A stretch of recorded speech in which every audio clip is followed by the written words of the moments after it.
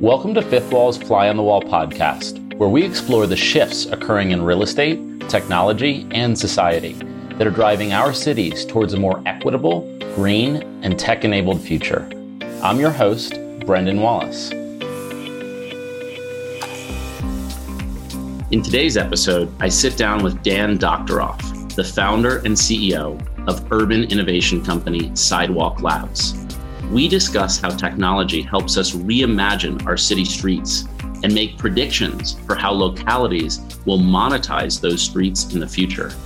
Dan also shares his thoughts on how the reconceptualization of physical space can make cities more affordable and how Sidewalk Labs approaches change in cities through technology and innovation. Enjoy the conversation. Well, Dan, thank you so much for joining. It's a pleasure to talk to you. Where are you coming in from today? I'm in New York. I've been in New York probably since Labor Day, the vast majority of the time. I'll tell you, it feels like a pretty different place.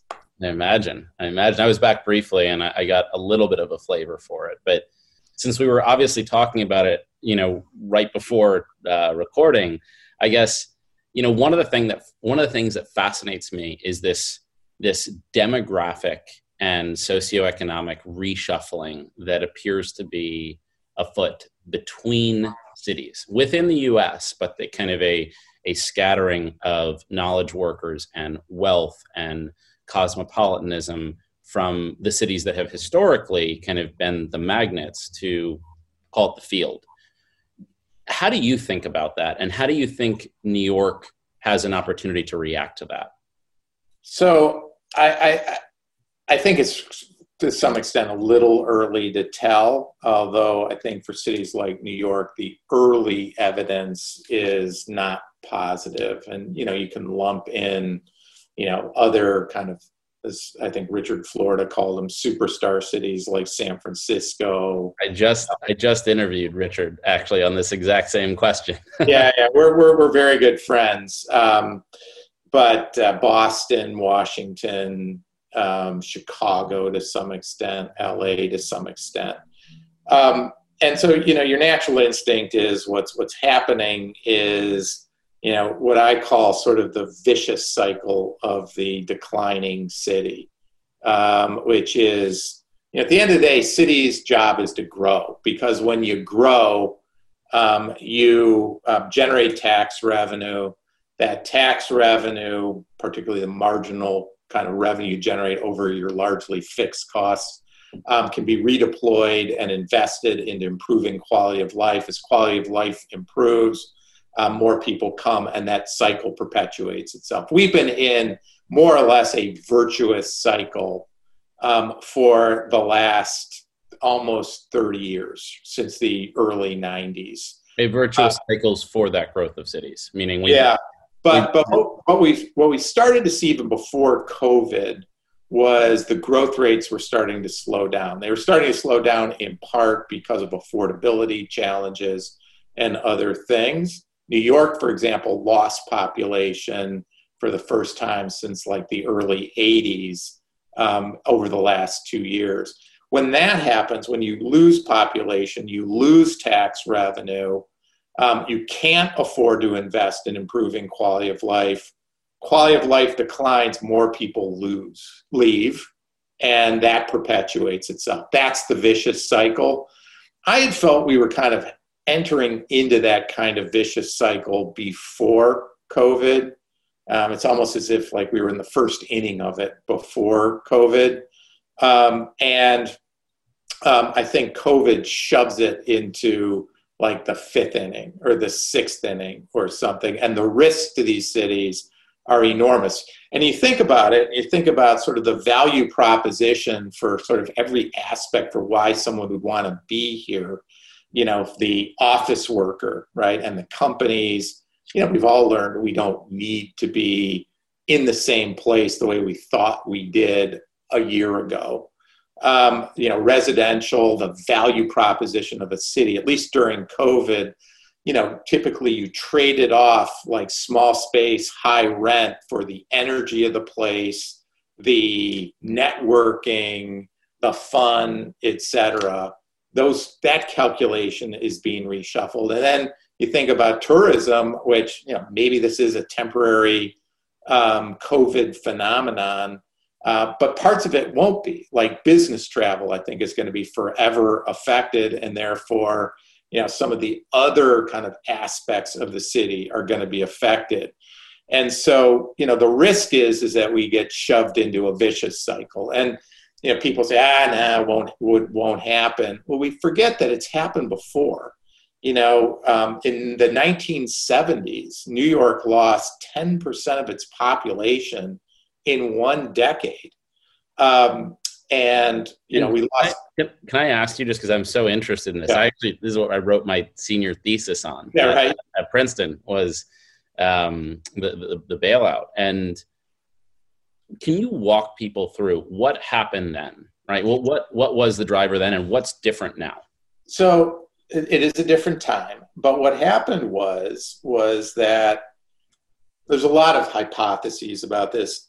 Fundamentally, the city spent its way in the late 60s, mid 60s and late 60s, spent its way into a financial crisis, right? And then as a result, it had to start cutting expenses. When it started cutting expenses, quality of life started to decline. Crime went up. The subways got dirtier. Parks were not as well maintained. The school system began to deteriorate, right? When that happened, people left. So in the 1970s, 10%, 800,000 people in one decade left this city. In 1971, 13 Fortune 500 companies left the city. And so it continued to spiral until New York actually was on the verge of bankruptcy. And it was only sort of a bailout in which business participated, labor participated, that it was able to avoid bankruptcy and started a very long climb back up. It took 25 years to get those 800,000 people back. So you should never, ever assume that growth, which is good, right, as long as it's managed well, is a foregone conclusion. And right now, we're going in the other direction. Who will be the beneficiaries of that if New York, in fact, does, and other cities like it do shrink? Some of it will be the suburbs, although I think the activity you're seeing in the suburbs right now is overstated. Basically, you think about people are moving out of the city all the time. I think what COVID has done is accelerated that by a few years. So the person who was going to move out because they had one kid and was waiting till they have two, and would have moved out in 2 or 3 years, they're now looking at the suburbs. So the suburbs will benefit. And by the way, I should point out in the suburbs, there's not a lot of supply of new housing. So even small increases in demand move the market a lot. The other places that will probably benefit to some extent are places that can handle the capacity, middle or sort of, middle tier cities that can handle the capacity, but they have to handle the capacity too. Very quickly, a place like, I don't know it that well, but Nashville, if traffic gets to be too great because they can't handle it and they don't have a mass transit system and then they're going to cut off their own growth. So I think it'll be dispersed. That said, I'm not totally negative on a place like New York, but New York is going to have to act fast. And my own view of this, and this is why we created Sidewalk Labs, is that it's innovation that can reignite that virtuous cycle. That we got to really rethink our cities. And it's not like we haven't done that before. And that's what I wanted to ask you about, is because I'm a product of New York City. I was born and raised in New York City in the 80s. And so in some ways I grew up in the kind of resurgence of New York. And I guess what happened then, right? And everything from Times Square and kind of everything that led to New York's rebirth. I guess what needs to happen now, or what do you think prescriptively should happen now to reposition a city like New York, given where we are with tech and innovation and the new economy? Right. So the first thing is, I think there's a lot of technology that can play a role in this. And cities have to be bold enough to try it. So let me give you one example, which is mobility. So, mobility today is an equity issue, right? People who don't live close to subways or live further away from Manhattan are, by definition, sort of disadvantaged because they have to spend so much time commuting. At the same time, we've got a huge problem with our mass transit system. It's facing a financial crisis. People have begun to recognize that with less traffic on the streets, which may be a temporary phenomenon because there's less activity in particularly the commercial districts, that they actually can reclaim the streets for other sorts of activities. Everybody's loving like the dining on the street stuff, at least for the 6 or 7 months a year that you can do that. So the question is, how can you actually raise money from the use of the streets in a creative way? How can you, by doing that, reduce demand for cars and return streets for people rather than cars? And how can you do that with less demand on the streets? Think about mass transit in a very different way. Okay? 3 goals, right? Raise money from the streets, use street space more effectively for people, and move people faster. And what's funny, by the way, is like in some ways that those mandates, those objectives of how do you recreate the urban streetscape? How do you make cities more walkable? How do you reintroduce that urban vibrancy? I mean, this was a debate that was had in the 60s as well. This was kind of the post-Robert Moses era, life and death of American cities, Jane Jacobs. This is a tried and true debate. And it's just modern. What's new now is we've got the technology to be able to actually do it more effectively. So we can charge for the streets, like congestion pricing on steroids. Right. We can do that with different types of sensors that are cheap. We have a company that we're launching where we can produce a privacy sensitive, low power sensor for $50 that sticks on. We can produce it for a lot less, sell it for $50. It sticks on the street. And so we can actually track who is on the streets and when, and charge for it in a very different way. We have another company that is working with cities to create virtual loading zones, for example, that cities would actually charge for. So, the ability to raise revenue from streets is great. Now, when you raise the revenue and you increase the price of driving, fewer people drive, that gives you the capacity to actually rethink the streets themselves.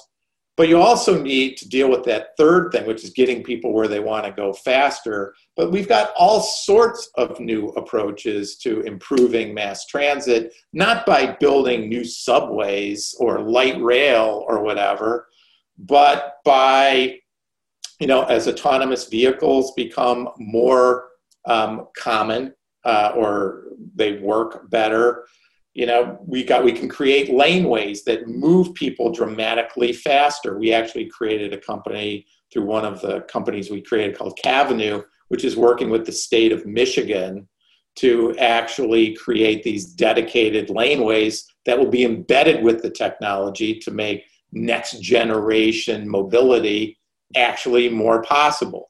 Via is a good example of a company that has very sophisticated algorithms for, in effect, creating informal mass transit systems. Right? But they need the space on the roads to get people where they want to go faster. So all these things are interrelated. All of them, there is the technology today to create the infrastructure to make it actually possible. And that, I think, is just one area where if you can make those streets more vibrant, more fun, more exciting, you continue to push that value equation for the city in the city's favor. And as you think about all of these new technology applications and services, I mean, to some extent, they all have a similar theme. And you can almost conceptualize Uber and Lyft as being kind of the canaries in the coal mine for this, which is the privatization or the quasi-privatization or the applicationization of what were previously public services, right? And Via is a good example. Yes and no. I think what Via is maybe the one in the middle in a way. I think Uber and Lyft, it is privatization of services. I'm not sure they have made the city on balance better, in part because they have produced massive traffic issues. It's mixed. I don't want to be critical of them. But I think in many cases, what we've got to do is recognize that the infrastructure that is going to have to make some of these possible is going to require the public and private sector to work together. So this is going to require the public sector to be more open to innovation than historically it has been in the past. It is also going to require the private sector to be more sensitive to the concerns of the public sector than they have been. We have found, sort of looking at kind of how to integrate technology into the physical environment, the common failure is what we call the urbanist-technologist divide. So urbanists are the people who build cities, plan cities, write about cities, run cities. The technologists are people who obviously develop the technology that they hope to bring into the physical environment. Those two kinds of people really don't speak to each other in the same language. They also have different risk tolerances. They have different kind of transparency approaches, and they have to learn to speak to each other. When we created Sidewalk Labs, one of the things that we were very consciously trying to do was bring technologists and urbanists together and create a common culture and a common language. That itself has been hard, even within a company. I think we've made significant progress. It's not until we actually begin to bridge that gulf that you'll start to see that happening more.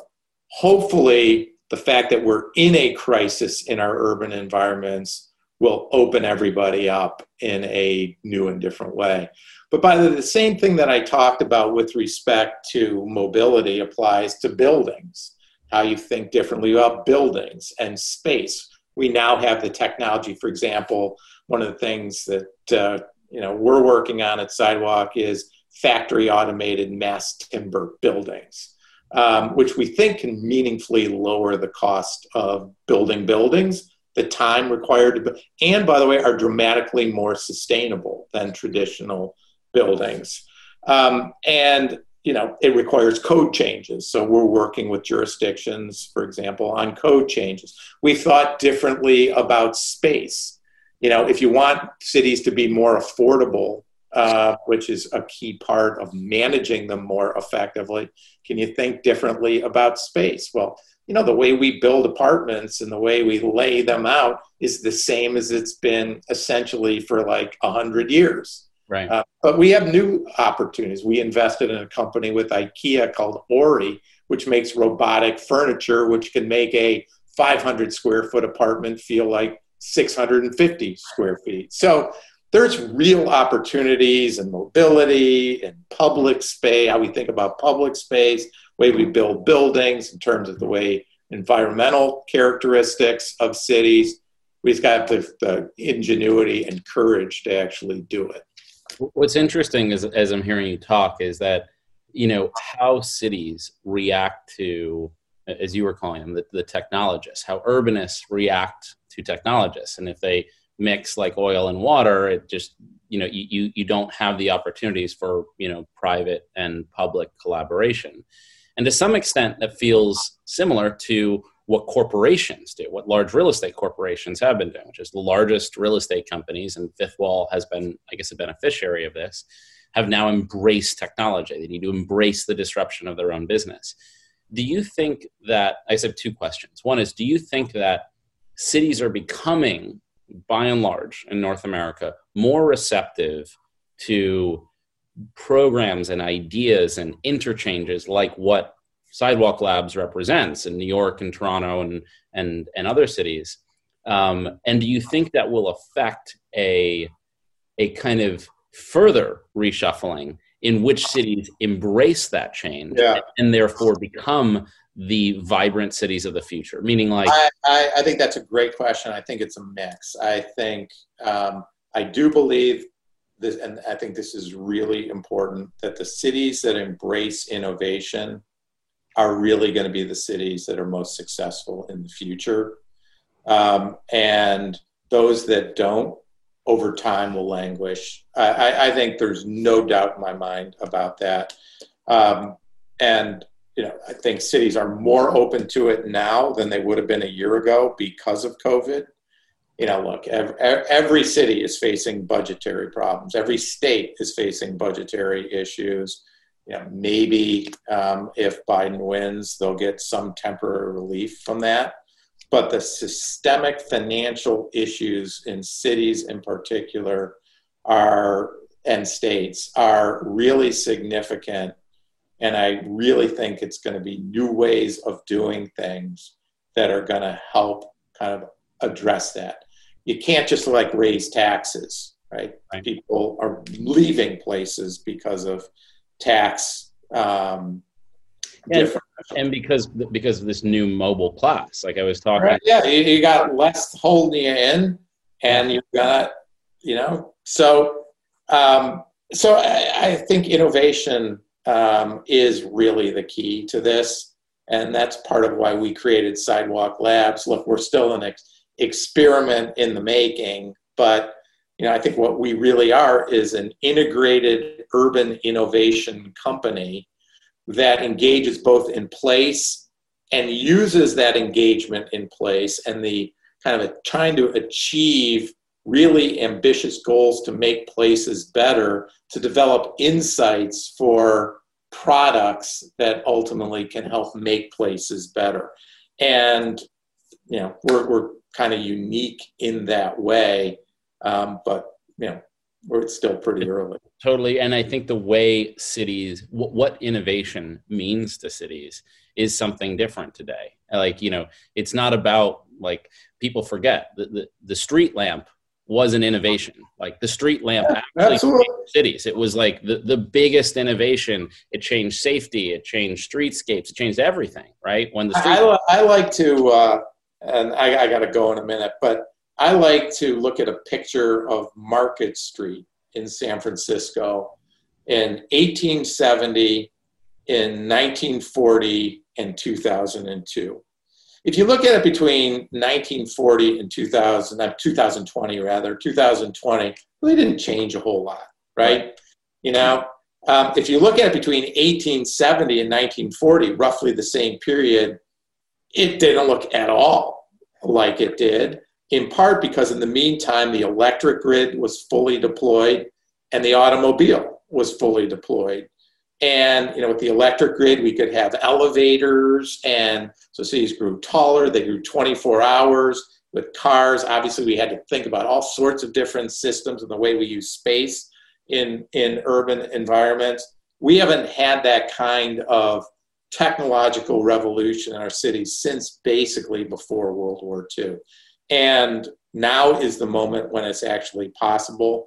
But as I said, cities are going to have enough courage to try, and innovators are going to have the patience to get stuff done.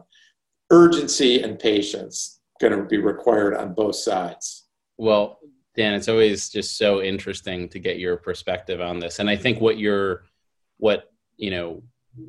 Sidewalk Labs' ambition to do is so bold and so innovative. And it's funny, when we first met, when we were talking to you, your name, I'd known your name since I was writing my senior thesis, as I said, at Princeton, because I wrote in part on the West Side Stadium and the Olympic proposal and how there was this opportunity to redevelop what is now obviously Hudson Yards.